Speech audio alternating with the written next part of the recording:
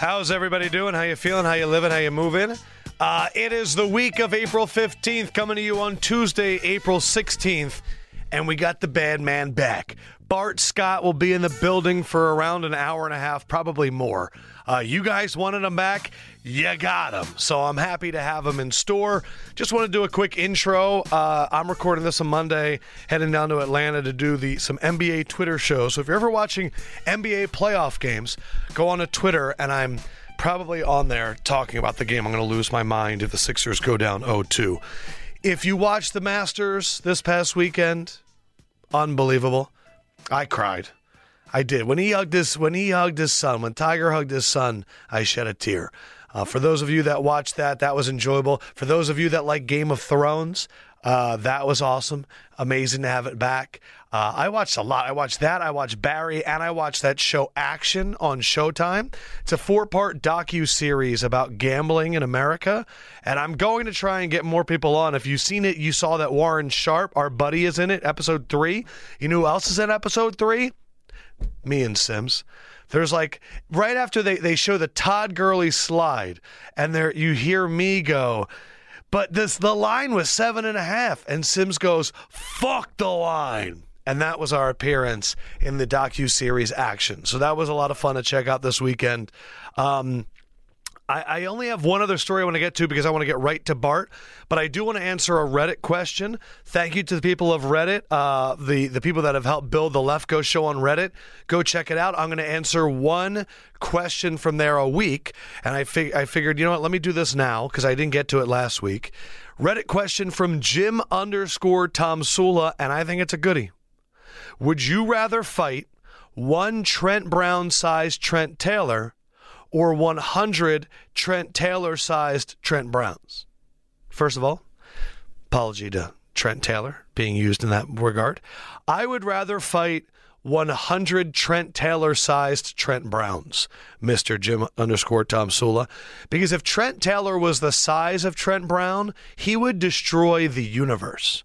But you guys witnessed Trent Brown in this chair. My man is relaxed. My man's feeling good. And I think we have a good relationship. So it would just be me on a mountain of Trent Browns kicking it. I know his demeanor. I think we'd be fine. But one supersized Trent Taylor, I would be deathly afraid for my life. The only other story that really caught my eye before we get to Bart Scott. Yes, by the way, later in this week, we're going to hear from Kentucky pass rusher Josh Allen, who might be going in the top 5. And we had a really good conversation about how he could maybe be a wide receiver in the NFL. That's coming up on Thursday. But Russell Wilson, and this started a few weeks ago, when Colin Cowherd said that he really thought that he wanted to be in New York. And that was, I even said at the time, what is Colin Cowherd doing trying to break news? It was fleshed out more by Pro Football Talk that Seattle is apparently saying they believe that Russell Wilson doesn't want to be there and wants to be in New York. And I think what we can start to do is start to use our big boy journalist hats and start doing what we've always talked about on this show and not pay attention to the news, but pay attention to how it's being delivered and who's putting it out. Little quick thought before we get to Bart Scott. Seahawks put out this story. The way it's being reported too, it's the Seahawks organization. Number one, is that John Schneider the GM? Is that Pete Carroll the head coach? Is it a water boy? Is it an assistant? Is it a secretary? Let's look at that. The Seahawks organization. Number two, who put out the story? The Seahawks. Why would that benefit them? Because it puts Russ in a situation where he has two decisions. Either he doesn't address it, and then the fans go, do you want to be here? And you turn the fans against him, because then if you don't sign him, he didn't want to be here anyway. Or he comes out and he says, I want to stay. To which the fans are going to go, well, then sign the contract they're offering you. The Seahawks are putting pressure through the media on Russell Wilson by saying he wants to be in New York. Because what's the fear of every franchise in every sport? You're going to turn us down and go to the big city. You're going to leave New Orleans for the Lakers like Anthony Davis. Everybody wants the glitz and the glamour. New York is an amazing city to get your fan base angry at by saying that your star player actually prefers to play there. They're not blue collar, they're New York. Russell Wilson, I also think it's even more so the whole Sierra thing. Oh, he's just doing this because of his wife. Listen, man, if you see the pictures that I put on the Left Go Show IG about what Russell Wilson looked 5 years ago compared to now, he's a different man. And frankly, if he's able to come to New York, that would be great. He's got Russell Wilson. He's got the Seahawks right where Kirk Cousins had Washington. Right now, he's slated to earn, if he gets franchised the next 2 years, $66 million over the next 2 years. That's $33 a year. That's still less than what Rodgers is making. But over the next 3, he's slated to make $118. And so we're about to see if the Seattle Seahawks are going to go down a Kirk Cousins road and keep franchise tagging, or if they're going to give him a contract that's worth that amount of money, or they're going to trade him. That's what's going to happen. And I believe that they're setting the tone early through these stories that they're leaking by trying to diminish Russell Wilson's leverage and also get their own fan base to start thinking, why would I root for a guy? Why would I root for a guy that doesn't even want to be here? So don't get caught up in the mess. Always remember, people are reporting the stories, and people are fickle. Let's get to Bart Scott bringing the energy. It's a blast. Everything from Bill Belichick and how Bart almost wanted to fight him, to what it was really like to be under Rex Ryan, to the one coach that he thinks isn't even smart enough to coach, to a lot of shit talk. Let's check in with the man, Bart Scott. That's funky. It's got a little West Coast vibe to it, right? Hey. You heard the voice. He is back in the building. He's back on the map. It is Bart Scott. What took so damn long, man? They needed you. They wanted you back, dude. The homies needed you. I'm not even making you sign a contract this time. That's what's up. You're back now. I'm good. I'm hoping this can be the trust tree, man. It is the trust tree. How you feeling? I like the seat. Dude, I feel great, man. Ooh. I can't complain. The Kuna Matata, man. I'm wearing this sweater, not on purpose, but I'm going to say it's because it's black and yellow and white. Because the Steelers are fucking taking over this offseason. This is insane. What the hell is going on with your former rival, man? Man, I don't know, man. It's like the inmates are running the asylum. Yeah. I don't know, man. It's a lot of turmoil. They got to figure that place out because underneath everything that's going on, they're in a division that has now become a tough division, trying to be taken over by some young bloods. Yes. Think about Baker Mayfield. Yes. He got some weapons to help him, to compete for that division. And now you have, Lamar Jackson bringing in Earl Thomas, bringing in some type of like veteran leadership. They're retooling. They have a good draft pick. And the Steelers are left with the old dog. And we don't know what they're going to be without those weapons. We'll see. Can Connor live up to the expectations? They still have to fix that defense. Yes. And now just O-line's getting older. Not the same as it's O-line's getting older. The defense isn't as scary and ferocious anymore. I don't think these young guys in this division don't know what they don't know. Yeah. And Mike Tomlin has to be on the hot seat. Oh, he's 1,000% on the hot seat. I have a ton of questions from the fans that we're going to get to. I have some news and notes that are coming out. And this one's from Joe_Choi. What would Bart have done if a teammate or ex-teammate did what AB is doing with Juju and Ben? Now, we've seen Ramon Foster and Pouncey come out and say, before you put this on social, just text it to me and I'll handle it. What would you have done if this was your team and a teammate left and was still doing this to people on your team? Well, to me, you got to support the young dude, right? Because he's a young guy. He was a fan of Antonio Brown, and Antonio Brown thought that he was going to embarrass the kid because he reached out to him and he looked up to him. Crazy. He just showed him the love and respect that you would expect the kid coming into the league to show somebody that's been doing it at a high level for a long time. I think it endeared everybody to Juju. Exactly. I don't understand what's AB's point. So at some point you have to move on. You got your money, you got your wishes. They try to send you to Buffalo. You block that. You went exactly where you wanted to go. It may not be the place that you want to go, but it's one of your places on your list. And he's like, at this point, at some point, you got to move forward, and you got to understand that now pressure's on you. Because the pressure's on you just as much as it is on the Steelers to make sure that you have a better season. Because you got to say it wasn't about Ben Roethlisberger. He didn't make me. This offense didn't make me. This team didn't make me.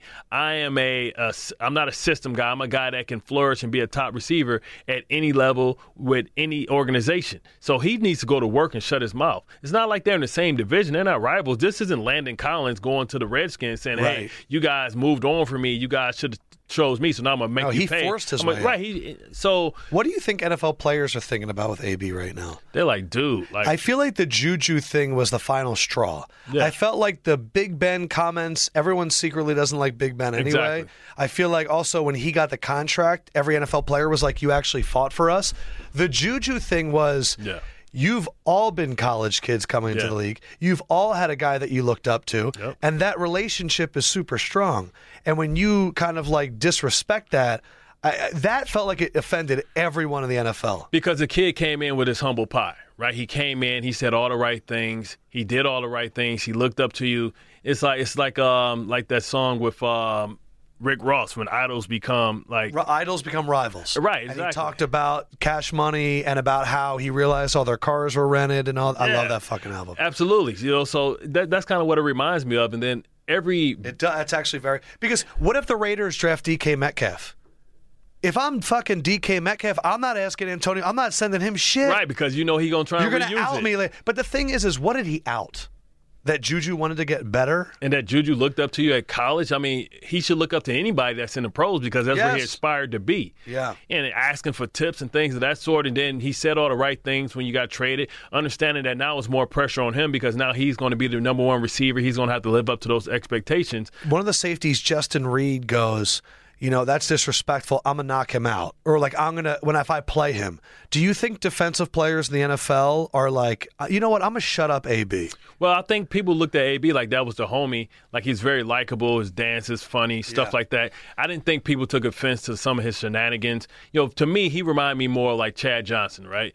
Chad Johnson was a guy that you like, man, I'm going to knock Chad out, but he's funny. He's a guy you want to dap up because you can tell he's lighthearted and it's fun. Yeah. Where T.O. was more vulgar in your face. It was like, I did this to you. You wanted to hurt him. You wanted to come after him. And where do you think AB fits? I think he just made that transition from being Chad Johnson to being Terrell T.O. to being T.O. where guys like, you know what, I'm going to knock that smile off his face. I'm going to make him pay. And, this guy's not a good guy. He's a douchebag. You know what I mean? Nobody wants to mess with him. Yeah. So I think guys are going to start looking him up and trying to come after him. He's not going to get the benefit of the doubt. He also doesn't have the quarterback to throw him in the perfect spot anymore. Yeah. Because Big Ben, man, threw an unbelievable deep ball. Can you imagine, having been in the AFC North, what Vontaze Burfict did to AB, and now they're on the same team? Yeah, I get it. Similarly, I could, because you kind of respect that he plays the game the right way. Like, Burfict would have been a perfect Steeler. Right? Because he fits the Jason Gildens of the world. He fits the Joey Porters of the world. Joey Porter, come on, man. This dude was scraping dudes up at Vegas. What are you talking about? When he beat up Levi Jones. He beat him up at the craps table or something. Oh, my God. Yeah. So he did that. What else did Peasy do? And he beat up Real Green. So was there ever a time where you, Burfict, and Porter were all in the AFC North at the same time? No, he was a little bit younger than us, and Peasy was gone. But Hines Ward was the same person to us. He was the Chief Showers. He was the Vontaze Burfict. On the other side, the crack back blocks. Yeah, crack blocks and all that stuff. He's taking air read out, sneaking guys, diving at people's legs. We had that rivalry where I remember one time when Tomlin was like, they were going to the playoffs and everybody knew I was going to get him because everybody was trying to get him because he would come. See, the thing about being a receiver, you can come into different worlds and you can bounce back to yours and nobody can come out to your space. Because you can split out wide and then you can't even touch him. Yeah, but then he comes in, while you handling business, the front seven business. Blindside. And that's what he used to do. I mean, he had some decapitating type of hits. So, I remember they were going to playoffs, and Tomlin didn't play him one game because he was like, Bart, I'm not going to give him to you. I'm not going to serve Really? Because it got to the point with Hines Ward where we were going to – guys were saying, you know what, forget the play, forget what's going on. If he's around you, I'm finding him. If he's in the inside of a bunch. And then finally, Jared Johnson finally got him. Like where he was, I think he was on his knees crawling. Wow. Like got him. Like finally got him. But isn't it funny though that when a wide receiver cracks on a defender, fans are like redemption as though they get hit? Yeah. Did that upset defenders? Because I feel like Hines was known as the smiling quarterback receiver, but in the league it sounds like defenders are like, yo, fuck that guy. Yeah, because he was cheap shot artist. That's cheap shot artist. You know what I mean? Because you can come into our world, you hit us when we're not looking, you're trying to be tough. But, Hines was a tough player. Yeah. He was a scrappy dude. And if the Ravens would have ever brought him over, he would have been embraced. Really? Right? So it's one of those guys that you hate to play against, but you understand and respect his grind and his hustle. You know what would a kind of player come in that you wouldn't embrace? Richie Incognito. Bully type of stuff? It's not even the bully stuff. The things that he used to do was career-ending type of things, like diving at your kneecaps, trying to hit you from the back. Those are things that stop my ability to be able to feed my family. So then now we got, I try. At least Hines goes high, is what you're saying.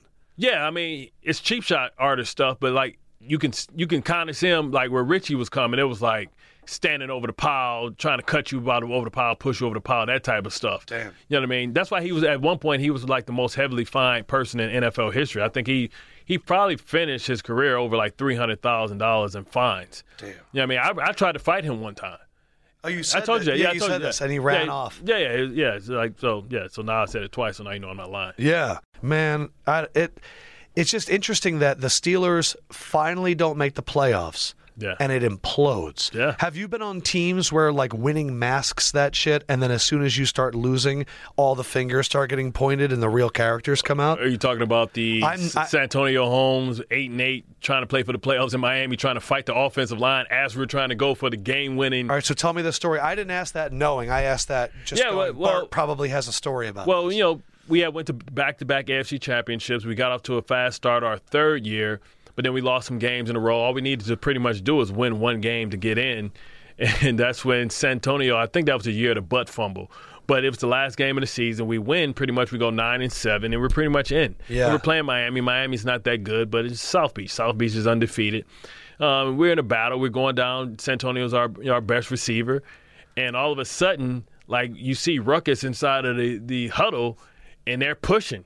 And they're arguing, they're screaming and fighting. You're like, what the hell's going on? Yeah. San Antonio's trying to fight the offensive line, and the offensive line don't want no parts of them. I think they threw him out the huddle. Right, because what are you going to do with an offensive line? Yeah. You don't want to take that L. It's kind of like Money Mike. Have you ever seen a Rottweiler, a Chihuahua fight a Rottweiler? Oh, yeah. Like me either, but it ain't pretty. It's not going to be good. So, I mean, they threw him out, and then that was kind of like the beginning of his demise as well.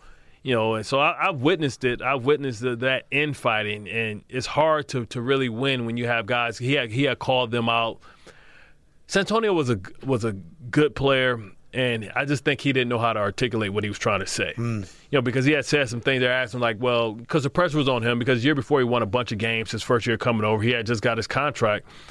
And, people were saying, well, what's going on? What's going on with your production? And he was saying, well, for the offensive line has to block better, then we can take more shots on the field. But that's not what he was saying. Right. Like, he just couldn't articulate it. They put his locker right next to mine, and I used to be sitting there like, that ain't going to come off right. Really? So I've been there. Oddly enough, it's funny because the same thing that Juju was doing to AB, like pushing him to be I think he got just as many targets as AB, and AB is kind of upset probably about that.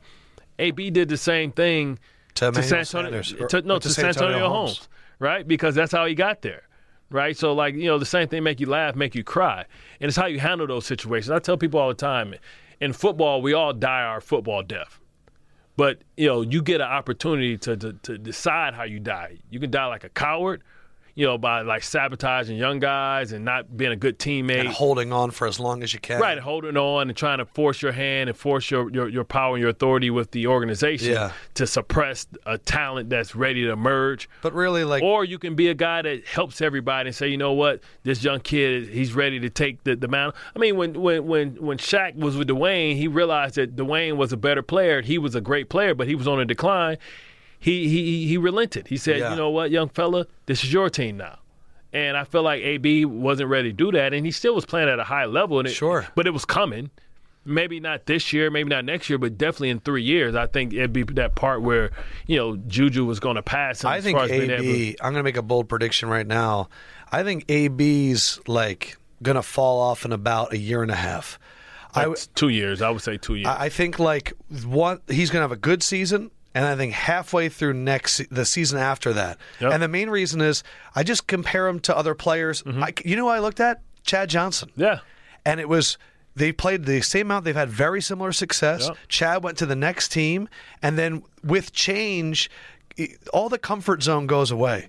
New quarterback, new coach. The nuances go away. And I'm sure that's what happened to San Antonio, too, where you come from an organization where you're winning and everything's clicking, and then you go somewhere else and you're like, I never had to worry about this shit for the last 8 fucking years. Well, because the system gets to grow. And part of our success and my success was always being with Rex. I only had to be under one system. Now that system was able to grow.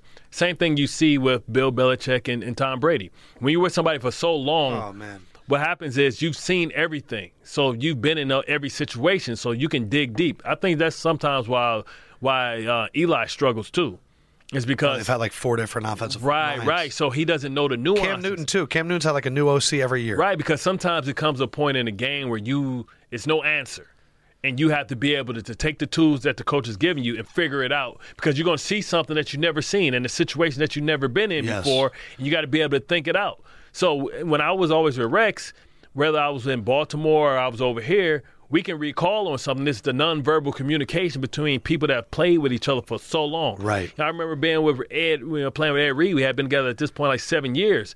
And, he was like, hey, Bart, I remember in the playoff game we played the Wildcat. Right, he jumped a slant and took a slant, and that kind of sealed the deal. Yeah, he was supposed to be the post player. I was the 3-receiver slant guy, but he saw something, and he knew that I knew the defense enough that I knew his job, and I knew that he knew my job. Yeah, so he just switched it on the fly. And was it like a signal? Did he tap you? Did he say something? He was like, Mew, get the post. Like, bet. All right. So I'm in the box. I take the post. He jumps the slant. He takes the hot.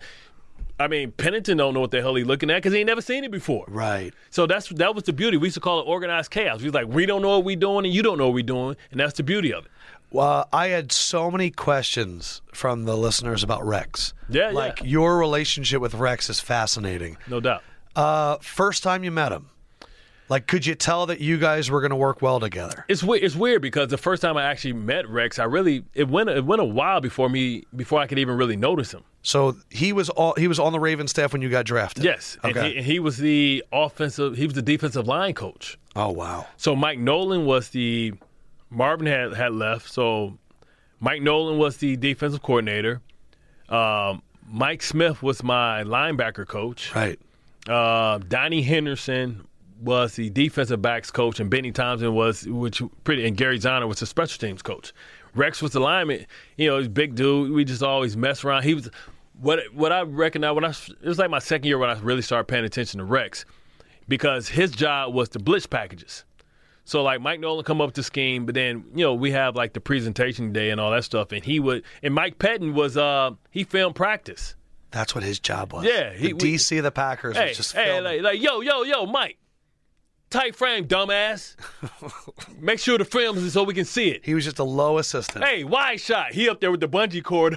Yeah. We used to like kick him in the ass, throw snowballs in him, throw him in it. Like it was funny. Like they used to take Rex and like he was like a lovable teddy bear, man. Yeah. They take snow, like throw him in the snow, hit him with snowballs. Is this Pettin or Rex? Both. Oh, really? So you guys were just hitting your coaches. All kind of. It was crazy there. We used to do stuff like And other teams don't do this? I don't know. We used to do like bowling, like we would bowl like we'll take like Pettin or take an assistant, put them in like the garbage bins on Friday, set them up. I mean the clothing bins, set them up like bowling pins, push them all the way down the hallway, just let them go, they fall out. And is Mike Pettin like allowing you to do this, or are you like just shut up and get in the bin? He didn't have a choice. Like damn, was damn near go get the donuts. So who was the one? It's funny because when he came here with the Jets, like I had never seen this guy before.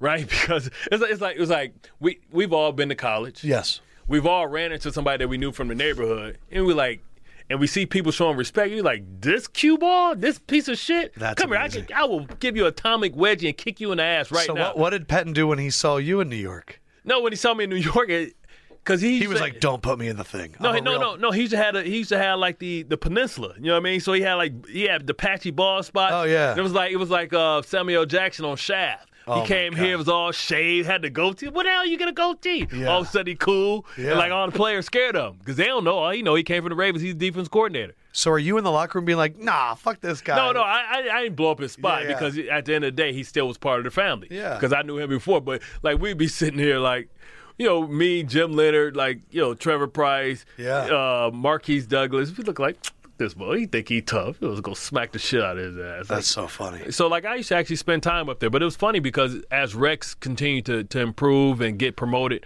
I kind of got promoted as well. Mike Smith ended up leaving, then I had Singletary. Man, the funniest thing was watching the AAF. Watch Singletary as a head coach. Singletary can only be a head coach, not an X and O guy. No. Yeah, He's just there for the speeches. Yeah. He. That's what he. Have you been doing some reconnaissance on me? Who, me? That's all Singletary was. That was his job basically. Well, think about it. With San Francisco, I tell you my AD story, right? He got the head coaching job because he said, "I want winners." Yeah. And the rest of the dumb public is like, "That's what a head coach looks like." Yeah. Yeah. I told you the AD story, did I? No, you did not. Oh, so Mike came late, right? Mike came to the building late. So we were already there. He came like the second or third year.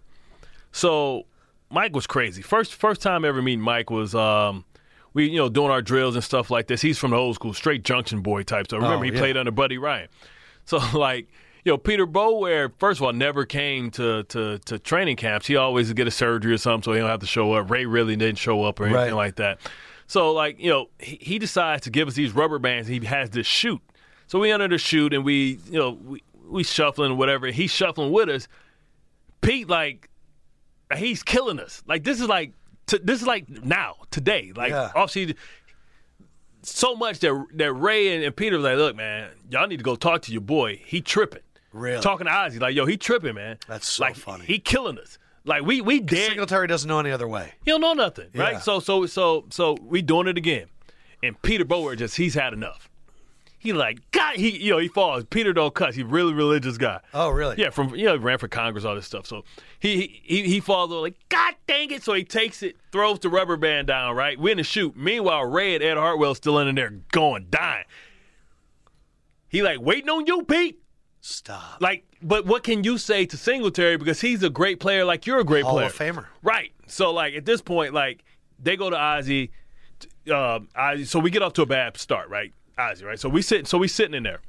And we have been in the defense longer than him. So we know the defense more than he knows it. So he's coming in and he would say stuff that was wrong, but out of respect for him, we wouldn't say nothing. Wow. Except AD.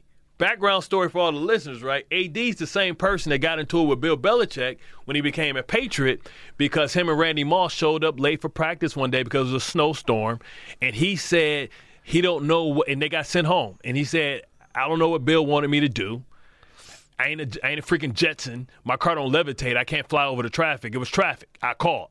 Wow. And his tenure with the Patriots wasn't that long. What's AD's full name again? Adelius Thomas. Oh, yes, okay. Yeah, I didn't so they realize got you him called him AD. Yeah. So we sitting in the meeting, right? AD's that guy. So we're sitting there. Wait, so he was the guy more than you were the guy? No, AD was a classic asshole. Like, straight, like. Like, you realize that the mad backer saying that somebody else is off the rails is an insane thing to think about. AD, like, we got the same birthday. Really? Yeah. It's funny as hell. That's hilarious. Yeah. I saw him the other day, but anyway, so we sitting in a meeting, right? So he's that guy. He's that guy that's never going to let nothing get by. I'm like the funny guy. He's like the guy like. Gotcha. So there is a difference between the funny guy and the asshole. Yeah. There's a huge difference. So we sitting in there, and and Singletary's up there trying to draw something, and he's like, Coach. We like, Coach, man, that's wrong. He was like, you know what? Be right back. So he leaves, goes out. I guess he goes to ask Rex or ask Nolan. He was wrong, right? So he comes in there, and he's like, you guys are right. So he goes there, showed again. AD was like, man, Coach, that's wrong too. He say, Singletary turns around, always got his little wooden cross on. He say, every time I say something, it's always the same person. A-D. A-D. A-D. He just A-D. He write it like 20 times. Like a substitute teacher that snapped. He wrote A-D over himself like maybe 50 times. And just yelling. And we all looking like, oh, this dude's having a fucking breakdown. Do you understand what I'm saying to you, son? Dude, you have a really good Singletary press. What would you say? Dude just spazzed out. He's basically having a breakdown in front of everybody. I would probably go, my bad, coach. You understand what I'm saying to you, son? I don't know what you want me to do. If you're wrong, you're wrong. He just stormed out. He just freaked out? He stormed out. Damn. And are you guys just dying? Yeah, we're cracking the fuck up. Man. AD still talking. I don't know what you want me to do. You want me to go out and do the wrong thing? Yeah. So what we realized is Singletary don't know shit about the X and O's. He played in the 46. Yeah. And his job, he had the running back every time. Damn. And that's what his job was. So you ask him to draw cover 2, he don't know what everybody do. Wow. So 46 is a cover 1 system. So that means somebody got the tight end man to man. So it's not complex. No. So we laughed. It's a matchup type of defense. Because we knew more about the defense than he did, but he couldn't handle it. So he needs to be a head. I said all that to say he could never be a coordinator. He needs to be a guy that... He needs to be the rah-rah guy, the structure guy. What they were calling McCarthy a CEO. Yeah. He's like an overseer. Yeah. So that when you see him in the AAF, you're just laughing. He's Flavor Flav. No, because who did he have with him? I don't know. I didn't pay attention. He had Dennis Thurman. DT was our coordinator the whole time. That's the thing about the NFL is there are these coaches that are so good at X's and O's, but they get pushed down by the personality guys that are better in the media. Because being a head coach is about being the face of the organization. And you can have guys that can draw up plays and draw up schematics, but they can't motivate men. Like a Mike Martz type of situation. Yeah. But then you're socially awkward and you can't relate to people. So you'd rather have a head coach that's a great leader of men than a great football mind? Yeah, because my coordinator just needs to be my football mind, because that's the guy that I'm spending most of my time with. Yeah, because I feel like people get frustrated by Tomlin. But I'm like, I feel like Tomlin's a good motivator of men. Yeah, I think so. You know? So, brother. Was that a pound? He's pounding. Yes. You don't know why I got you. You remind me of Eddie Griffin a little bit. Oh, that's funny. I do, undercover brother. I do feel like NFL players do like Tomlin, though. We do. Yeah. You know what I like about Tomlin? No matter if his team loses, never makes excuses. Ever. It's just Andy like Reid's we didn't get it done. We got to be better. You know, that the reality of it is that the calls aren't going to always go your way. I was talking with Kelsey and Mahomes, and they were telling me that Andy Reid's the coolest motherfucking coach they've ever had. Yeah. That if anything goes wrong, he puts it on him. He gets there, and he's just cool. Yeah. And I think you need a guy like that. I could have rocked with Bruce Aaron too. Oh, Bruce Aaron gets down. Any dude that got a Kango and eat paint chips twice, not once. Eat paint twice. You like the flavor of paint? Yeah, like, bro, what is wrong with you? You're crazy. All right, we need to get back, though, to Rex Ryan. Yep. He's a D-line coach. He's in charge of blitzes. And I've heard Giants in the 90s talk about, I remember Phil would tell us that they would see Belichick and they'd go, he would have some crazy beautiful fucking plays. Was it similar with Rex Ryan? He was like a beautiful mind. It's like, man, this dude is a talent that he needs to be set free. But in my mind, I go, you bring a linebacker, you bring a safety. What's so beautiful about that? But what was there a play that you remember? Or it's everything. It's like he always had something new and innovative. That's why you never knew it was coming. Just think, Rex is the first person that stood everybody up. Like everybody else doing this old amoeba type of defense where nobody said, everybody's moving around, the offensive line don't know who to identify. They stole that from Rex. And I think he kind of stole it from his dad. Because the original 46 defense he made was like, we're bringing anybody that you don't have covered. But that's the difference is, in the 46, everybody was set. So, yeah, it was a crazy defense. It was basically cover 1 or cover 0, meaning man-to-man, no help, inside or out. you got some certain places. Now, Rex had to put the 46 in because he said it'd be written out the will. That's hilarious. But, no, true story. Buddy would have kicked his ass out. But Love Buddy. But he stood up. Everybody standing up. Haloti lining up at safety. Let me ask you this. Take me to the practice or the meeting room the first time everybody standing up was pitched to you guys. Do you remember that? Not the exact time, but I remember what it was. What it was is Rex was a great teacher, too. Understanding that really when you hear what does these line calls mean? 5-0. What that means, our five got their big five. Well, if they can't identify who our big five is, right, then it doesn't matter. Is that how he pitched it to you guys? Yeah. He was like, listen, because we all knew what each other was supposed to do because everybody there was intelligent. It sounds like everybody there was could play multiple positions. So sometimes I would play safety. Remember, he's the same defense coordinator that lined Adelius up at squat corner at 270 pounds. He's just like, your only job, AD, is to throw Chad Johnson into the Gatorade and then sit and squat in the corner. You're the squat corner. And so like a cover two, just kind of sit there in the flat. Right. So you're the squat corner. Anybody come to the flat, I want you to, but your punch first job, the crap, sit. Throw him in the Gatorade. And Chad's like, when he see AD come, he's like, oh, damn. He wasn't quick enough to get away from him? Adelius, remember who Adelius Thomas was. He was at one point was the most deadly weapon in football. For 2 years, he led the league in sacks. Wow. Just off blitzing. That's why Belichick wanted him. Snapped him. That's why he stole him from the Pro Bowl. Yeah. 2006 with the Pro Bowl, they having secret meetings. Really? Yeah. He signed him there. He was just picking him up and being like, Adelius, I can use you. No. He'd be like, hey, it does. Come talk. And they would go away. Really? Yeah, and talk. And were you guys, do you want we all knew he was going there. It was like, yup, he out because we knew he was a free agent. But remember, you want your friend to secure the bag. Remember, he also went to the Pro Bowl as a gunner. Really? On the punt team. 200. This would be the funniest thing ever, man. Men of days used to be gunners. Wow.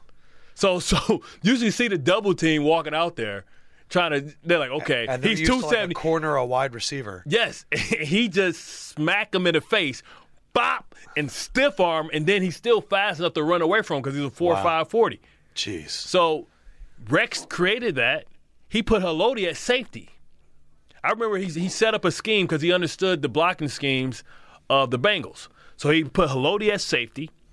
Then he would put me at the off linebacker, and my job was to come across and go in the A gap to take the center with me, right?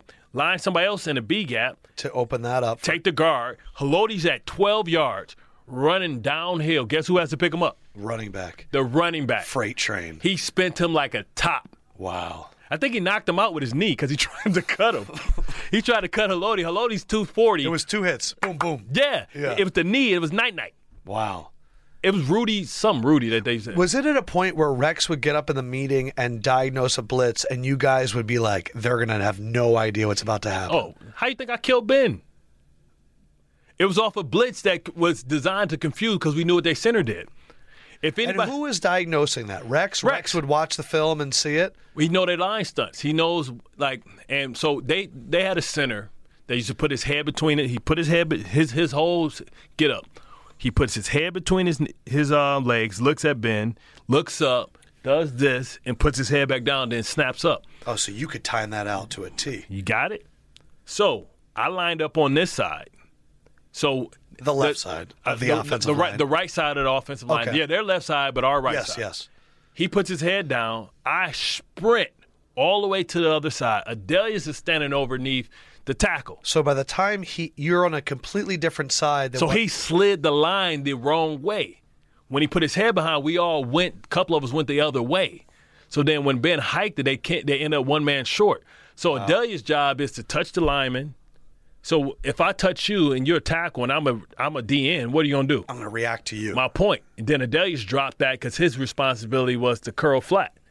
So now he has nobody for me. Flat's not open, and the offensive lineman's completely facing. Yeah, if you ever pull that play up, it's the funniest thing ever, man.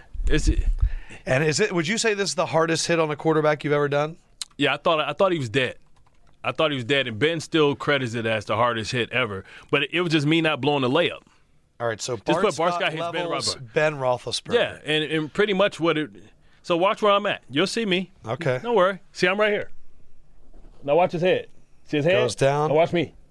Bye-bye. Watch him. Watch the days. Oh, the days drop back. Yaka. Night-night. And look at Willie Parker. I thought I had him. Who was coming? I thought what had happened was, and night-night. And that's all Rex.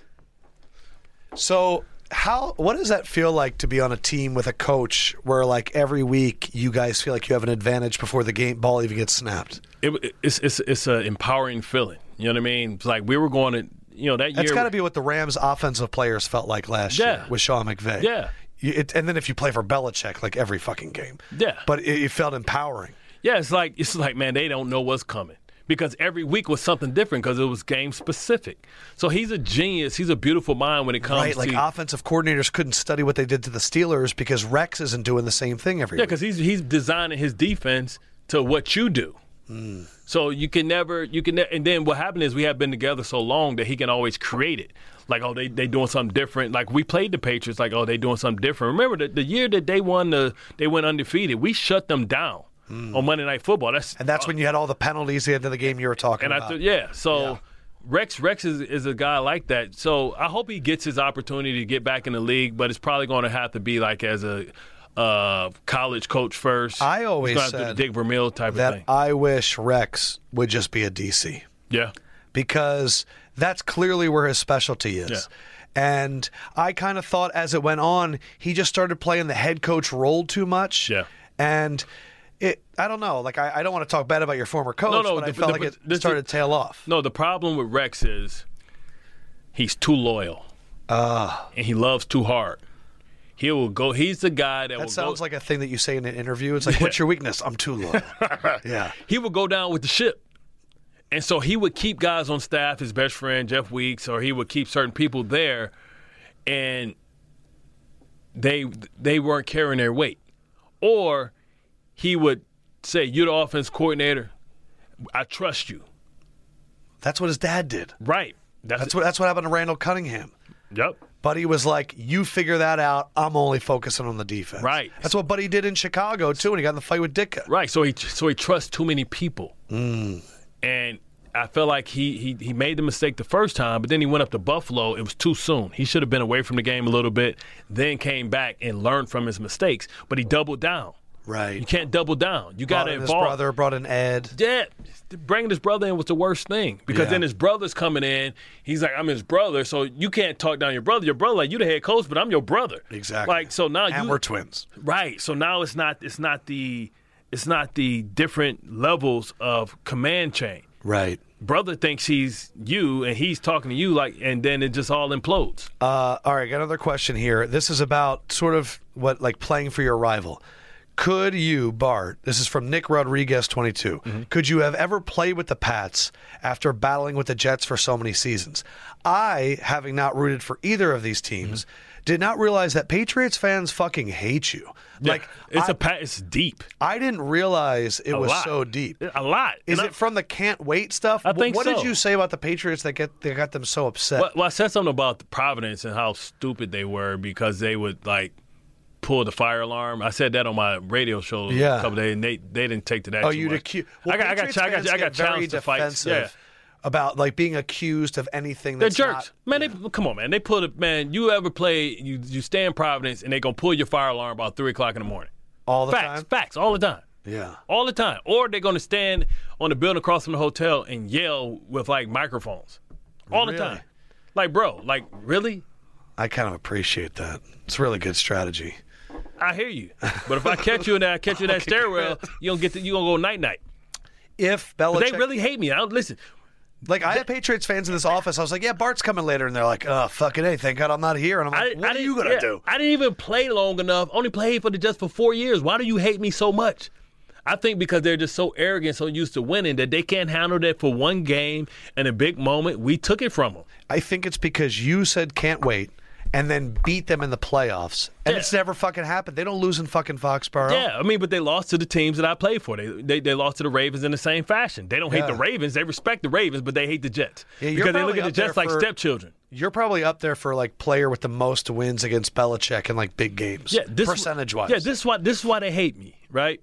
This is how I know they hate me, And, I made fun of Kraft. So, like. Recently? Yeah, recently. So, yeah, well. Yeah, it's like, whatever. I just said. You just got to keep your hands on the. I just said, listen, do the right thing the wrong way. You should have showed up. Listen, I want, like. Yes, you were saying this before. Yeah. Yeah, show up at 8 o'clock. I want the first appointment. Why you want to. Middle of the day, 3 o'clock. Yeah, I don't want 3 o'clock bodies. If Belichick called you up, you could have gone to the Patriots. Would you have wanted to try out for the Patriots and see what it was like? I mean, David Harris went to the Patriots. Revis went to the Patriots. They used to steal people off our team all the time. All the time. Marquise Cole, Sean Ellis. Ellis just has. Do you think players in the NFL want Belichick to call them up and it validates them in a little bit? That if you get that call by the Patriots, that you're kind of like, shit, Belichick sees it in me. See, I think Belichick didn't realize that I was probably the type of player that he needed. See, he got me late in my career, but I had all the attributes that you would want or what I think he looks for in a Patriot. I was always a guy that was willing to be a team first guy. I was able to do multiple things. I used to do multiple things. I used to play a former defensive end for the Ravens. Yeah. Safety, linebacker, and I was a cannonball for Ray. Sounds like you wanted the call. No, not at all. Because, and speaking of Adelius and all that stuff, quality of life is horrible. Really? People that play up there, players that play up there, hate it. You have to sacrifice. They hate it's like a miserable being. But you win Super Bowl, so you feel good. But the people that went up there that didn't win, regret it. So when like the Lane Johnson quotes come out about it's not fun and I'd rather have fun and win than like not have fun. Yes. It's for real. Yeah. Listen, it's more. Some people need that focus though. Yeah, I mean, that's why I want to see like what this team is like without Tom Brady. But I think Bill will leave, so we'll never know. I think Bill wants to stick it out for a few more years after that to prove that he can do it without Tom. He can't. Whether he realizes it or not, he can't. I don't know. He did it. 11-5. Matt Castle 3-1 without Brady. They got a winning record without Brady. I get it, but that's because you get spotted 6th for playing in the division that you play in. So you only beat a couple teams that were actually good. Right. The rest of the teams you just feasted on your division. I don't know. I think Belichick's the greatest coach that's ever lived, and maybe. I think he's done more for Brady than Brady's done for him. I don't think so. I don't think so. I mean, that's not me trying to throw shade at Bill Belichick. No. Like a lot of things that he gets up, like letting guys go too soon, like this. That's a very Bill Walsh thing. Bill Walsh was known for that, letting you go with like 2-3 years left in your career. Yeah, like getting ahead of it. Malloy, Law, Santi Samuels. Like, he would have won a couple more Super Bowls if he would have had Richard Seymour on that defensive line on some of those things that he lost. But he's won so many that we don't really critique the ones that he's lost. And we always talk about how great he is in the draft, but we don't talk about all the misses he's had. Oh, no, I've come at Belichick. I think that Belichick's everybody's weakness is the draft. The draft is fucking impossible. See, what he does is he catch people that's desperate. People that's on their last leg. They want to cement their legacy, so they're willing to, like Bennett. He's willing to try and win a championship on the way out. Right. So he'll play at a high level in a specific role, and he'll take less just because he wants to win. Yeah. And then you win, and he get rid of your ass. Did he ever talk to you on the sidelines? No, I told you I wanted to smack the shit out of him, like on NFL Today. It took everything in my life. On the set of NFL Today on CBS? No, on the sideline. Oh. Motherfucker rude. Like, listen, first of all, I used to do a financial literacy program with Morgan Stanley. Financial literacy, I go to every team. I've been to Seattle Seahawks 3 times, Tampa. Man, I need to talk to you. Like Tampa, Houston. Because I ain't saving shit. See all these sweaters I got? Hey, rock out with your cock out, man. No, I don't want to do that Enjoy anymore. life, man. Listen, I'm engaged. You're still young, man. I got to say, no. Shit. You're young enough to enjoy life. But anyway, so you're going around the teams doing financial literacy. And the Patriots wouldn't let me come. I'm like, so I got information to help your team, and you won't even let. They're like, Bill will never let you in the building. Like, really? Like, word? I don't think that's a you thing, though. I'm like, we still got beef from me I don't think it's that. Because the stories that I have heard when Sims was here talking about their privacy and how they're the only team What the fuck does he think I'm going to do? Like, be taking reconnaissance for the Jets? I don't play for them no more either. Dude, I think that Belichick believes that you would have come in with buttons that were recording stuff. He apparently take his big board, it's locked under a metal garage door, and that no one's allowed in the fucking room. Bro. And that they have, you walk in and you sign in, and then there's another door. Like, it's run like a CIA. That just lets you know how much information he steals. Absolutely. Absolutely. You only prepare for other people's shit if you have thought of that shit. Right, exactly. Like, Belichick probably was like, I'd love to see the 49ers facility. And it's like fucking Groot from, he's got all these. Guardians of the Galaxy. Yeah, or just like, no, not him.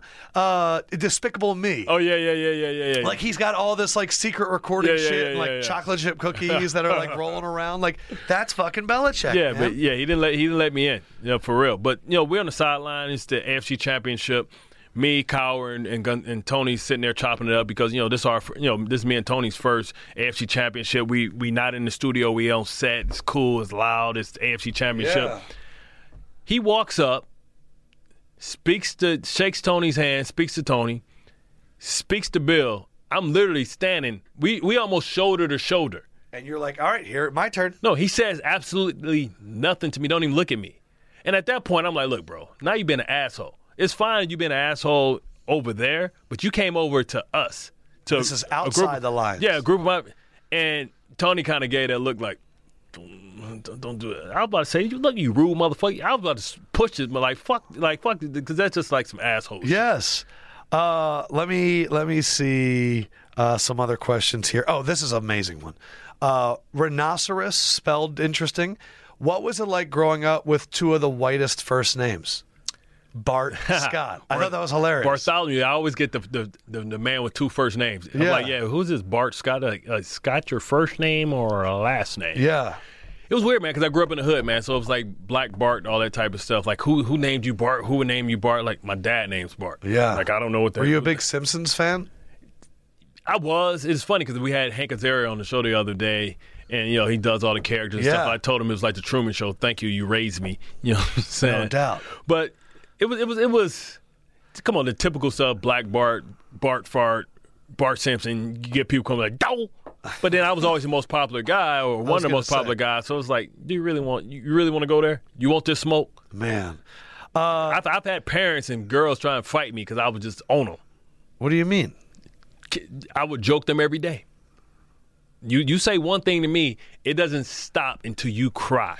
For the rest of our existence, you're coming for the neck. At the training facility. Where did that come from? Where did that energy come from? Because that is you to a T. Yeah. You are, I will be friendly to any motherfucker that is friendly to me. Yeah, I'm a mirror. As soon as you fucking cross me, I will fucking bury you. Yeah. Where does that come from? When was the first time that you felt that? Man, first of all, I grew up in a house with all women. Women, my sisters are 6 feet and 5'10", so they beat the living shit out of me, locked me in the basement. So you had to get tough. I grew up. Sisters say that shit, man. Yeah, they beat the shit out of me all the time. What I'm gonna do to them? My sister's 6 feet. She's 10 years older than me. The other one's 6 years older than me. So she's 16. I'm 6. I can't win that battle. Yeah. You know what I'm saying? But I just always, it was always a snapback because in the hood, either you pray or you're a predator. You know what I mean? So it's like one of those things. Like those who just let people keep getting on you, you'll never shake it. You're always gonna be fighting, and you're always gonna be on the counter all the time. So you come at me, I come right at you. Sports, man. You talk about some of the most pressure-packed joints. You talk about high school sports in Detroit. Rival schools, you talking about you couldn't even go to the mall. Y'all might get in a scrap if you see your rival at the mall. Wow. You know what I'm saying? So it was like that. So you come at me, I come right back. I remember, I trained at this place called Tess. There was this guy there, he was quiet, but then like he had played for the Raiders. So like he was talking stuff like think he was faster than me and stuff like that. I was like, look, bro. I was like, man, how sorry you gotta be to get cut by the Raiders? Oh, that hit him was hard. Oh, that he probably was crying on his bed about that. Tried to fight me. I was like, no. And then it was like, you want to fight? Like, no, everybody. Let him go. Like, don't do that whole hold me back. No. Let him go. Like, because every once in a while you gotta show. You gotta show people. You fucking really need to, because like if you're coming for people like that, you have to back it up. And how did that go with Tess? He didn't want that smoke. No. He didn't want that smoke. Have you ever been in a fight where you're like, oh, I don't know if this was the right fight to pick? Nah. I haven't been in a real fight in a long time, man. Yeah. I'm always ready. Apparently. Someone said to me the other day, we were talking about like if you had to go to jail, how would you do? And I was like, all I know is I'm going to put in my application to do the morning announcements, and hopefully I can be funny enough to save my ass because I'm fucked. Like I'm fucked. Just walk around with a diaper. Oops, Yeah. I pooped on myself again. Yeah, I'm scared. Sorry, I'm shitting everywhere. Yeah, like Scared. Wait, what is it? Get Ready with Farrell and Kevin Hart. oh yeah, scared. No, I forgot what that with Will Ferrell and all that stuff. Hey man, the booty man out there, he real. I know. I don't. That scares the fuck out of me. I don't commit crimes not because I'm a good person, because I'm so afraid of jail. Like I'm so afraid. I wonder what Tekashi 6ix9ine is going through right now. Fucking. I bet you ain't got that rainbow hair no more. Like, come here, you little skittle. Oh man, you don't want that he type is of in smoke. trouble. CPT motivation. What was the craziest conversation you had with Rex? CPT? No, this is just the person. Craziest conversation. Nothing crazy. Nothing crazy. Just typical stuff. You know what I mean? It sounds like you guys had a good relationship. That's my dude. You know what I mean? Like, I used to go up there and talk with the on off days. I used to be up there with the coaching staff, sitting in there like, oh, this is what we doing this week. All right, bet. You know, when we came here, it was like a partnership. He decided to take a chance on me. I just wish we could have got that championship. It would have validated everything. Oh man. And even if we would have got one, especially if it would have been early, he'd have been a king around here. Oh, we my almost gosh. did it, man. It was just, damn. I don't know. Who did you lose to? The Colts? It was the Steelers more than anything, because we had played the Green Bay Packers that year, and we only gave up 9 points. We lost, but we only gave up 9 points. They did not want to see us. They scored 9 points on us. 3 field goals. They barely got past. Was that the Aaron Rodgers year? Yeah. They barely got past half court, midfield. Wow. They kicked 3 field goals, and because I think And turnovers. I don't remember what happened in the Steelers game. They beat the Steelers. The Steelers lost. That was when Rodgers only Super Bowl. Oh, but I mean, like, what did the Steelers do to you? Oh, remember we had, we came out because that was after the can't wait game. We were kind of lethargic. Ben had like 18 play drive at the beginning. Right. We came out flat. We came back, tied it up, or then we were like 1 score away. We were on the 1 yard line, 1st and goal from the 1. Schottenheimer threw the ball twice instead of, on the 1 yard line. The original Green, Marshawn. Yeah, Sean Green and LT, instead of just running the ball 4 times with wedge blocking and just. Hell, you could have quarterback sneaked. I know they got Casey Hampton, but we had Nick Mangold. We had Faneca was gone. So we had Nick Mango. We still had the best offensive line, Damon Woody. Stacked. And butt fumble guy, Brandon Moore. Yeah. So we could have, and the Brickashaw Ferguson. We Yeah. could have just wedge blocked 4 straight times. If we ground and pound. Which is so funny because Schottenheimer ran the ball like a record amount of times this year. And back then, yeah. And back then, that's how we got there. We were all ground and pound, and he wanted to be cute. But that's what happens when coordinators are trying to get head coaching jobs. And They want that flashy play. Yeah, you look at what Shanahan did. Once Julio caught the ball, Super Bowl over with. Yeah, it should have. Run the ball 3 times, kick the field goal. Got cute. I always defend Kyle because I go, it's the only time in a sport where your defense allows 35 straight points, and we blame the offensive coordinator for running it twice. Because he got cute, man. He I tried know. to pass it. But I'm just saying, like, Yeah. no, the real fucking issue is that Dan Quinn's defense got fucking murked in the second half. They ain't have nobody. Yeah. And because when you score that fast on offense, people forget. Same thing with Tire Chip out the Kelly. defense, You're tired of the defense because they're out there, and the other offense always gets more snaps. This one is from Token Take, which is an amazing name. Token tape. What was the offensive player that you feared the most going up against? I can tell you the player that the Ravens were afraid of more than anybody. Fred Taylor.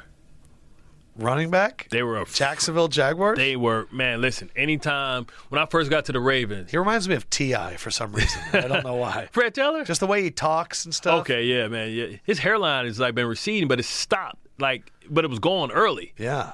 But it stopped. Finasteride. But it stopped. It just stopped. It's like a W. Remember like Aaron McKee, how at one point Yes. it looked like he That's had an amazing reference. he had a W at the top of his head. Probably started taking his Propecia. Yeah, maybe. Yeah, absolutely. It would make you limp though. Really? No.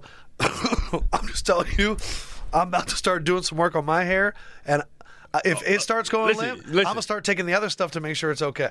I don't know if it's got. I don't know which one's stronger. I better start making some babies. Then. Exactly. I don't care. I'll put this shit out. I don't Bro, give a fuck. you got wifey, man. You engaged, right? So, Yeah, but I still try to throw down. So what I'm saying is, who cares about your hair, bro? You won. Man, I'm trying to do this shit for a long time. Well, other than the Pro Peach, you better call Wes Walker and Urlacher and do that. No, I'm gonna do that. Because I don't give a fuck. Because you win and then you lose. Yeah. So you get the Pro Peach, you're gonna win, you're gonna get your hair back, but you're gonna lose because you're gonna have a limp noodle.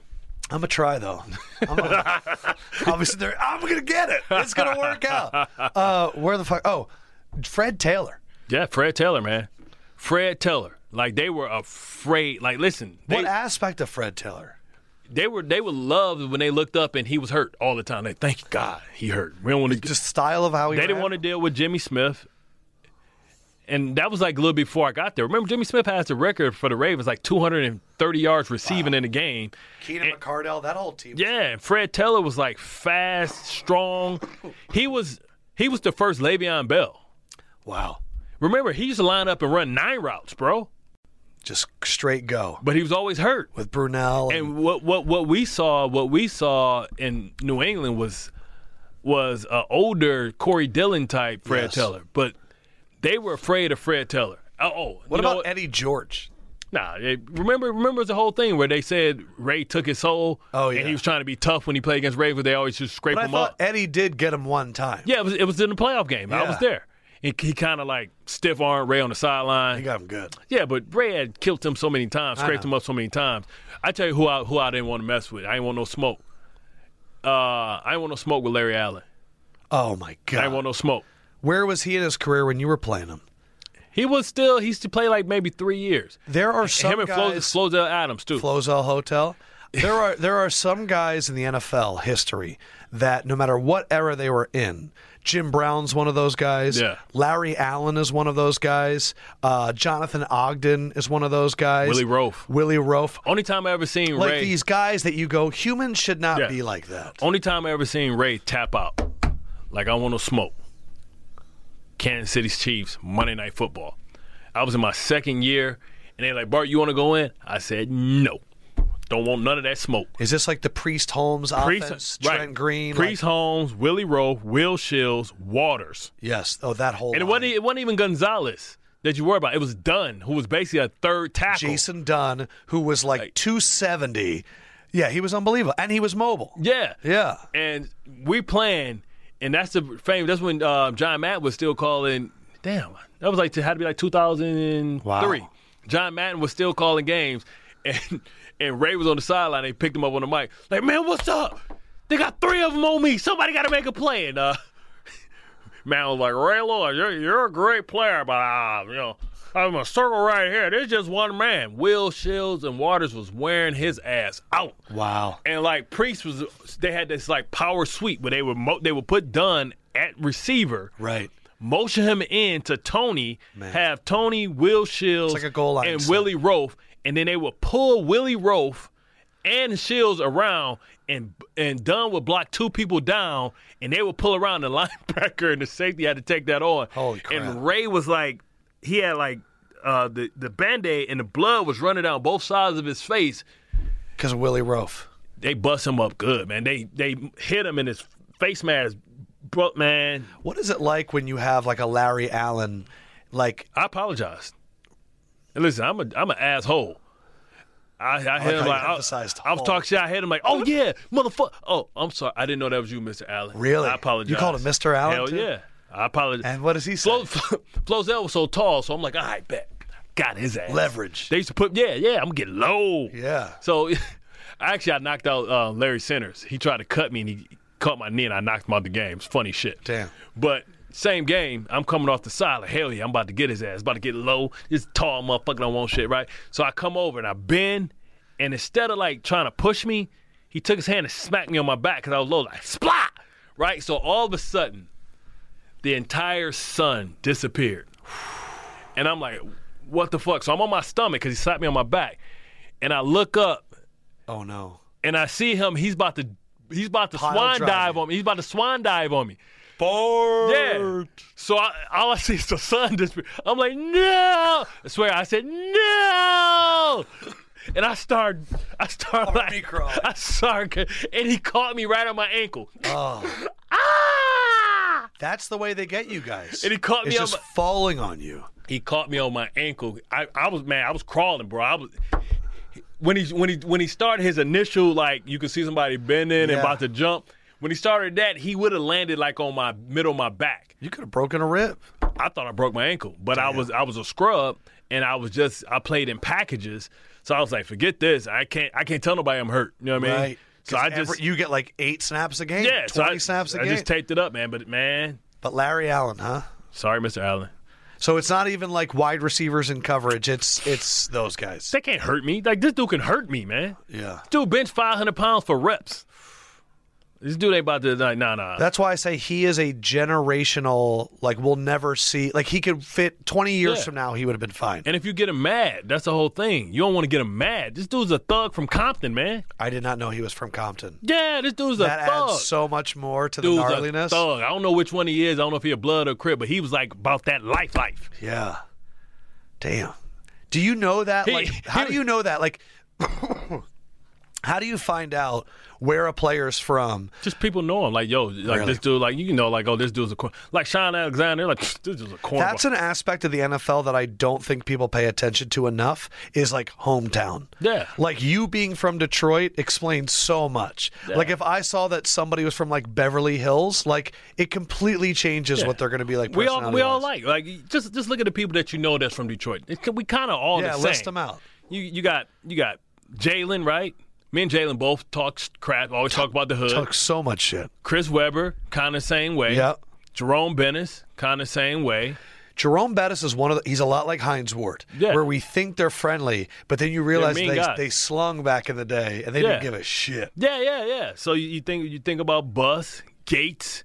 Nick is in my ear saying Carl Banks. Yeah, Carl Banks. You talk to Magic from that spot. Kind of all big silly guys. So Detroit's like the place where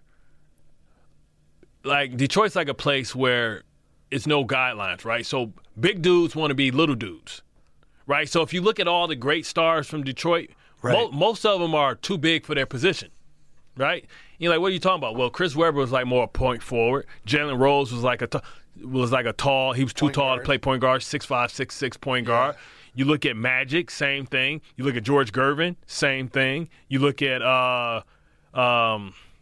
Steve Smith, same thing. That's my guy, Smitty. It's Smitty, right? So all these dudes, like, why do you think that is? I don't know, because like it's never like guidelines. Because most of the time in Detroit, you're too big to play certain things. Like Gates was like a point guard, like 6'5" fat dude out there handling the rock. So like you can be a fat. Like where else can Jerome Bennett say I'm playing tailback? Any other city, they'd put his ass at nose guard. That's so funny. Dude's always been big and fat. You know what I'm saying? But in Detroit, why is that happening? But in Detroit, it's like weird. You something in the water. You go to a park, you see fat dudes. You see fat dudes out there like Escalade, hand on the rock. You're like, man, get under the post. He's like, oh no, I got the rock. Like, was he from Detroit too? No, okay, he was. No, he was. But I'm just saying, like, so that's just how it is. Like Detroit's a place where people like are bigger than what they supposed to be, and they play positions that they're really not supposed to. Braylon Edwards from there, little flamboyant dude, but he always like stylish, talking stuff. Who else is from there? Well, Larry Foote, he was a jerk. You know what I mean? But we the same way. Sir Biggums, right? AKA Anthony Adams. Right. You know what I mean? He's from there. Chris Jenkins. Damn, talk about a big motherfucker. Yeah, want to break dance. You ever talk to him? Like he's the type of guy that intimidates. Like if you start laughing, like he laughs at his joke before he's finished, you better laugh too. He'll be like, you know what I'm saying?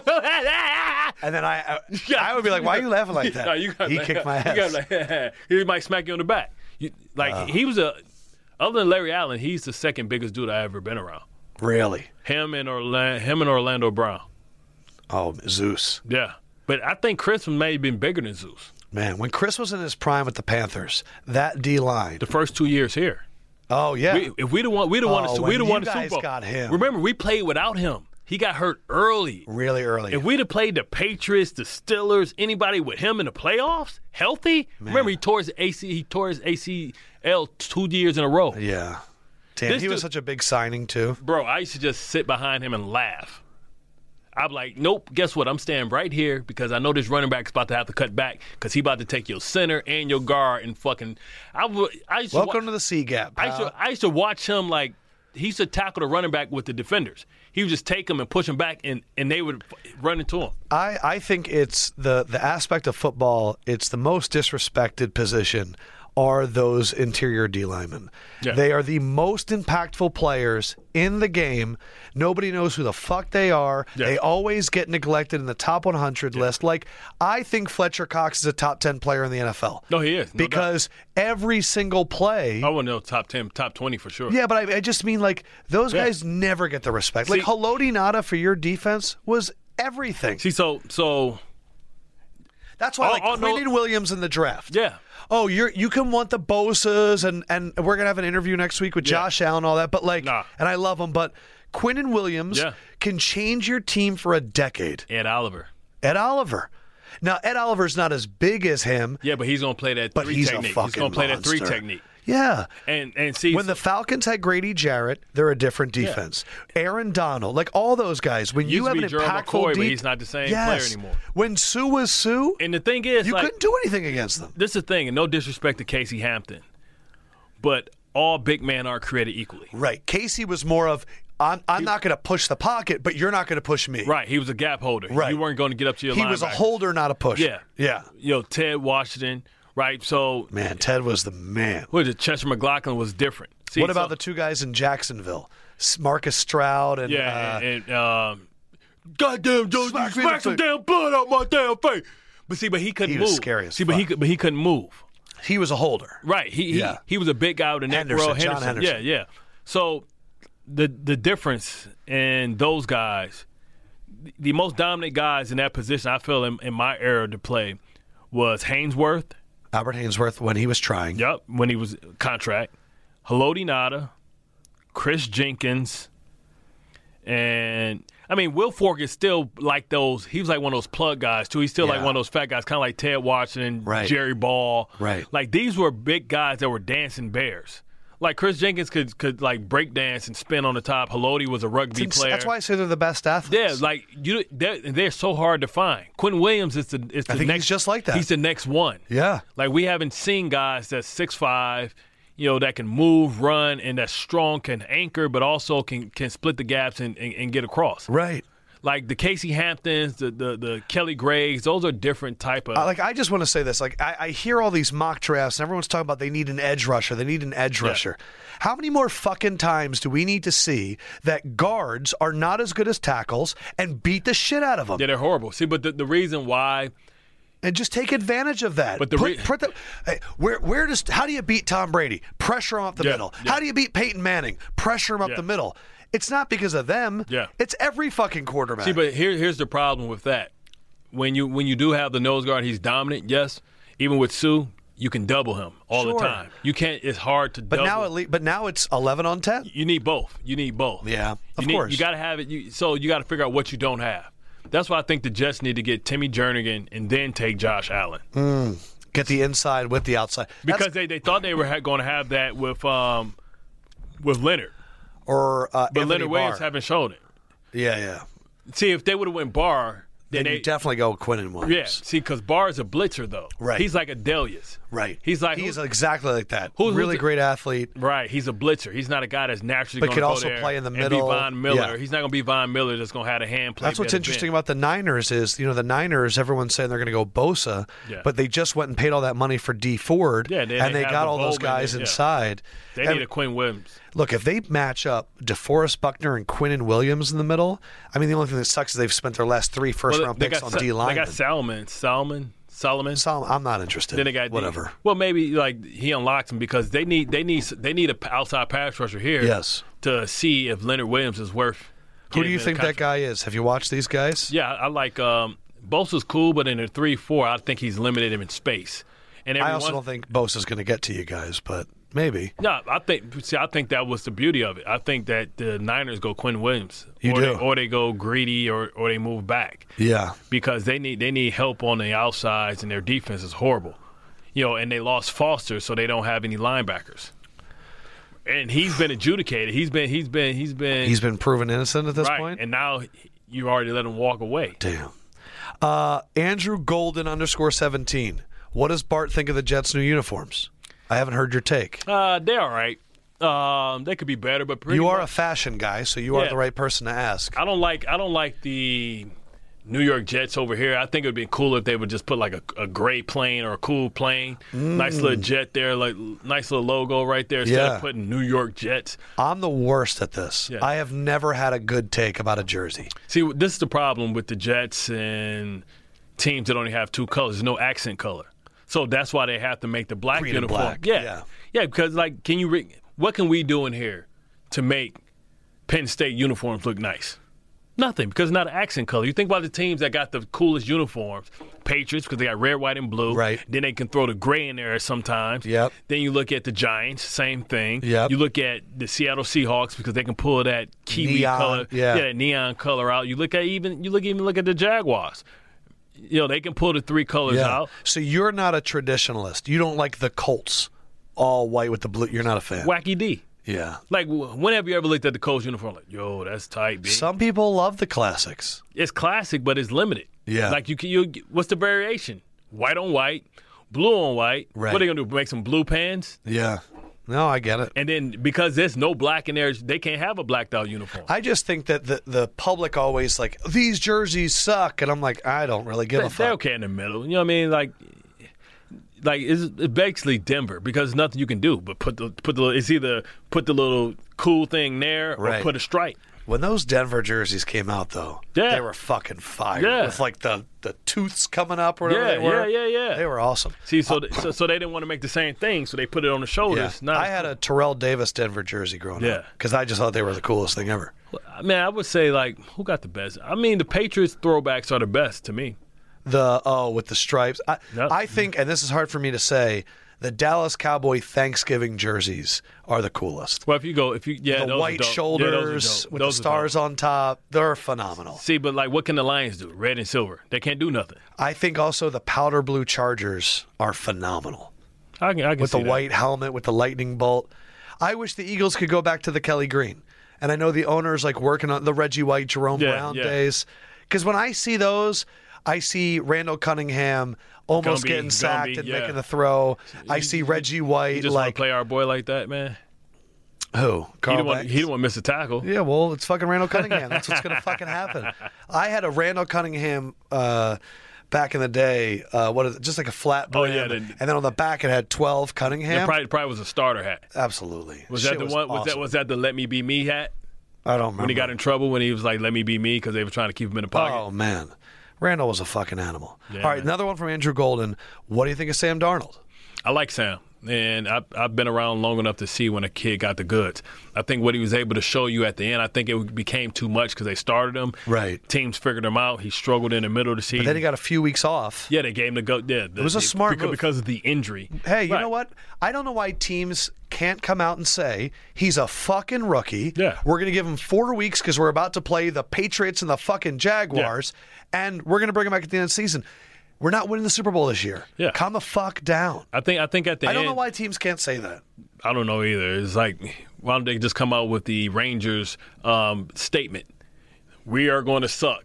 Remember they came out and said, we're rebuilding. Yeah. Sorry. Like the Dolphins right now are like, we're fucking tanking. Right. Sorry. Yeah. But I know it fucks up ticket sales and all that, but don't matter. Nobody's showing up to games in Miami whether they win it or not. It's too many other that's what I wrote down.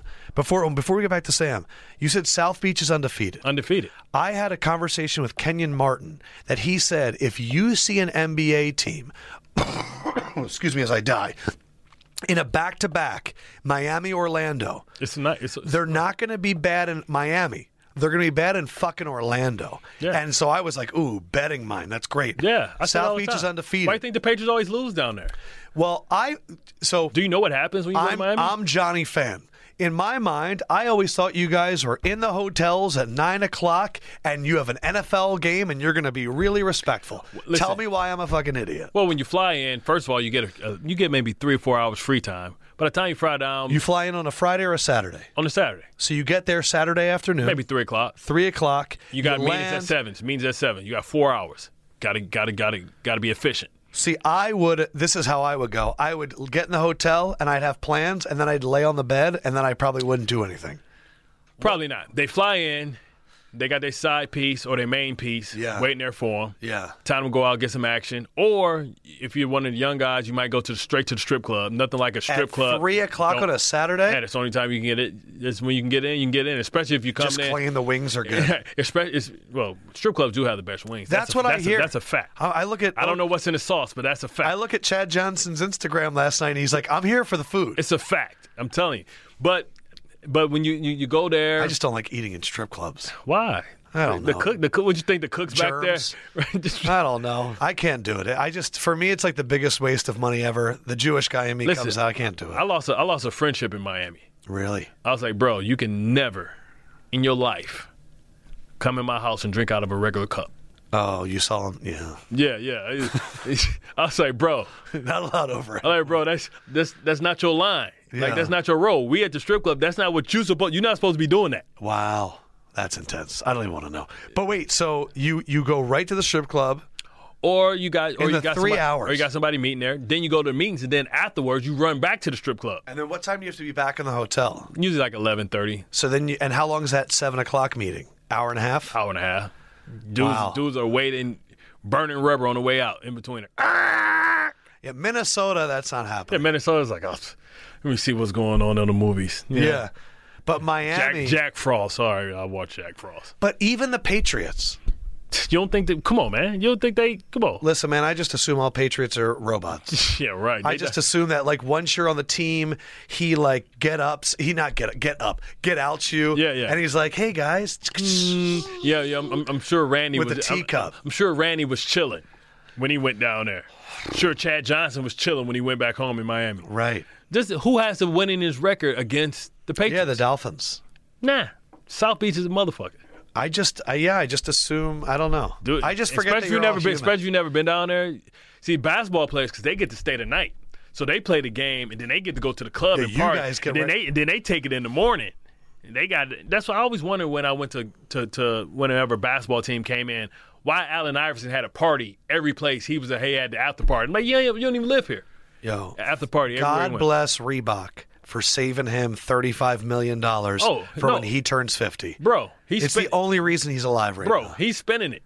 Oh, already against it? I hope not. I was in Atlanta last week. He has so many people trying to take care of him right now. I was in Atlanta. Yeah, you talk about the annuity that John Thompson took out. Yeah. Bro, I was in Atlanta last week. I saw AI in 2 clubs getting it in. I know. The thing is, I grew up on Iverson. Like the reason that it took me a long time to get into the shoe game is everybody grew up on Jordans, and I fucking grew up on Iversons. Them Iversons, them first ones with the red, with the red blue tip. bottoms. Like I've always thought the blue bottoms on the Question reminded me of the Concord 11s. Okay. Where like that bottom clear blue, and it's just the perfect bottom. But I fucking What was your favorite color? I loved the red, gold, and black zip-ups because there was an era of the shoes where Gary Payton, Kobe, and Iverson all had zippers on their shoes. Gotcha. And I loved those. See, I like the original. I still got a pair. Of the Questions. Yeah. They're phenomenal. But I always wanted the ones with the green tips. Oh. Those are like hard to get. Those are pretty. I was watching the game, the Michigan State Texas Tech game, and Jason Richardson had the 11s with the Hornet green on top, and they look like the classic 11s. They're so fucking I go to Flight Club every once in a while, and I look at maybe the old school Ray Allen Jordans. Yeah. I'm like, I'm not spending that much damn money for those. The fucked up thing about Flight Club is when you go up there and it's like $400 more than you thought it was going to be, and but you don't because look the like price a punk. went up. Yeah. You don't look like a punk, and you're like $700 for some bullshit Air Maxes. Cost me $3. Cost $3 to make. But man, all right. And then we already asked you about the AB Juju. I'm trying to get in all the time. This is from Adam Kaz. Can you please ask if you remember having a confrontation with Pat McAfee? Did you ever have one? The kicker? Yeah, I just had him on recently. He's fucking hilarious. The punter. He was on the Colts. Did you ever have a I may have. If I was on special teams, it depends on what year. Okay. It may have. I mean, I would fight anybody. I mean, apparently. They didn't really. I was an equal opportunist ass kicker. Was there ever a trash talker, and this is Gentleman TBD. He says, Gentleman TBD. It says, biggest trash talker coming through during your draft year.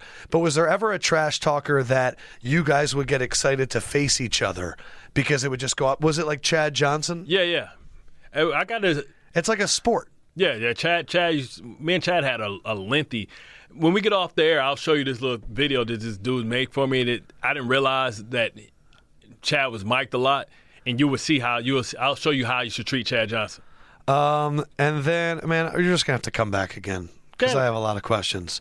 My last one will be this from young Don Farleone, because I didn't really talk about the can't wait thing, but he asked, "Are you happy that you became a meme with the interview with Sal?" Like when I search you on the internet, goddamn, it's the motherfucking thing that pops up all the time. Yeah. I gotta go do something else. I gotta be like Ricochet and Denzel Washington, stand on top of the Empire State Building. Do you get waiters that are be like, I know that you can't wait, but we'll have it out in a second? Yeah. Fuck. It's all good, man. I take it in stride because you know what? When I'm in Baltimore, though, I don't get any of that, and it's weird because it's a Jets thing. They see, it's a Jets thing, and it's Jets and everybody else thing. But in Baltimore, they see me as the Mad Backer. So they see me Mad Backer, and their shining moment is like when I killed Ben and when I threw the flag in the stands for us. Those are the best things ever. Which tenure did you enjoy the most? I would say the Ravens. Yeah. I'm really a Raven. Well, what a fucking special team to be a part of, right? Like every line, every part, you had coaches that like knew what they were doing. It was like just think of what they became. Look at what Mike Smith, head coach. Leslie Frazier. Yeah, he was there. Yep. Yeah. But he wasn't there. Marvin Lewis. Marvin Lewis, head coach. Rex Ryan. You look at Mike Patton, Rex Ryan, Mike Nolan, Singletary. Like, I was around some of the smartest, well, not Singletary, but I was around some of the greatest football minds ever. Donnie Henderson, Dennis Thurman. Like, look how many, like, people are talking. You know, I remember I was talking to Ozzy, and I was just like, hey, people always talk about this tree, that tree. How about your tree? Or the Brian Billick tree, and he always says that his tree is the Bill Belichick tree. So because he was with him in Cleveland. Yeah, Ozzy considers him part of it. So whatever, I don't give that to him. I call Ozzy his own tree. You know what I mean? Ozzy's that much of a hump. What is he going to do now that he's retired? Oddly enough, I think he's going to probably become the AD for Alabama. Oh, that's pretty awesome. Because they still own. I don't know if his wife wants to go down there because it's Alabama. Yeah, I get it. But, you know, Ozzy's always down there. He still owns a house on an island out there, too. Wow. And the local billionaire loves him. All right, so Amos owns everything down there. He's a local billionaire. Those guys scare the shit out of me. Amos owns the Root Chris. He owns all the restaurants down there at the Senior Bowl. He owns the team, yeah. We'll do this as the last one. Banks 86. Where does Peyton Manning rank on talented quarterbacks that you faced off against? I remember one Thursday night game as the most entertaining game I've ever seen. It's when the Ravens defense was operating on all cylinders. Peyton Manning was in his prime. And I just remember Peyton at the line of scrimmage and Ray at the line, changing back and forth. If you want to see a great chess match, go back and watch the year that the Colts won the Super Bowl. Who was the best team in football? The Ravens. The Steve McNair-led Ravens. Oh, you the guys 13-3 Ravens. I think that was the year I'm talking about. Yeah. Peyton Manning, the great Peyton Manning. 146 total yards. Wow. That was the only time in my life Rex lied to me. He said, if you don't give up a touchdown, you can't lose a football game. Adam Vinatieri, 5 field goals. And y'all lost. We lost. We picked Peyton off 2 times. We destroyed. That was the greatest defensive game we've ever played collectively. But Peyton Manning, by far, to me, is the hardest opponent that I ever had to prepare for. Brady does it with execution. Peyton does it with putting so much mental stress on you. It's like the football acumen test. It's like going back and forth. See, when you play the Patriots, you know what they're doing. Like, first drive, this is their concepts. This is how they're going to try and beat us. They're going to out-execute you. They're going to give you different formations, but it's the same stuff. Yeah. And other people are going to get it at different times. Peyton is like creating and evolving before you. Right in front of your eyes. And it's like, man, hold up, coach. Hold up. You came to me in the first quarter and you said yellow meant left. So now he's playing left. He's changed the meaning of yellow in the middle of the game. So now yellow means something else. So now you like what you're learning in the intel that you're trying to be a smart football player, he's using it against you. Jeez. And his team understands what he's doing, and they're not messing up. Where do you put him in terms of best quarterbacks of all time? I mean, you got to go Brady now because it's just the championships speak for themselves. Yeah. But he's definitely in my top 5. He's in my top 5. I have him ahead of Marino for sure. Yeah, I mean, he's our era Marino, but he won 2. I think he's different than Marino. I think he was what Johnny Unitas was, where Johnny came out there was like calling the plays, and I don't know if we've even had anybody like that. Well, apparently Aaron Rodgers was calling his own plays. Yeah. Apparently he was doing that. Screw you, McCarthy. Dummy, go get a massage. Dude, I would do the same thing. Discount double check on 3. But Peyton was that. Where's B.J. Raji, man? I miss B.J. Raji just for the I have heard a lot of Green Bay Packers fans say that B.J. Raji not being there anymore, he was the guy that checked everybody in the locker room. And he was a jerk. You need the fucking jerk. Yep. Like I think you joked about this before. Like I probably need a better friend to tell me, man, you probably shouldn't wear that. But I don't only to Steeler game. Yeah. But like, and with Wiz Khalifa, B.J. Raji is the guy that said, "Shut the fuck up." And you need that guy on a team with you. You got to have him. You have to. Because you let those egos fly free, they'll take over the whole team. Yeah. Appreciate you, dude. All good. Bart Scott. I'm pounding you up because you've been coughing. You got to get some Mucinex, man. I was going to say that. I'm flying too fucking much. Yeah. These dirt balls on fucking planes. I'm just going to end with this. I just think it's hilarious. Don't get the measles. People in first class, they got all this money, they spend all this money, and they're eating fucking dog food and loving it. Yeah. Oh, I get a fucking cookie. Yeah, they be like, what you want? Gross. Give me a salad. Bart Scott, Mad Backer, as always, bringing the heat. Appreciate you guys as well. I'm probably in Atlanta when this podcast is coming out. I will be back. Draft is coming up. We're going to have Josh Allen. Tell AI I said what's up. I will say hi. I'm going to see him at a Dave & Buster's.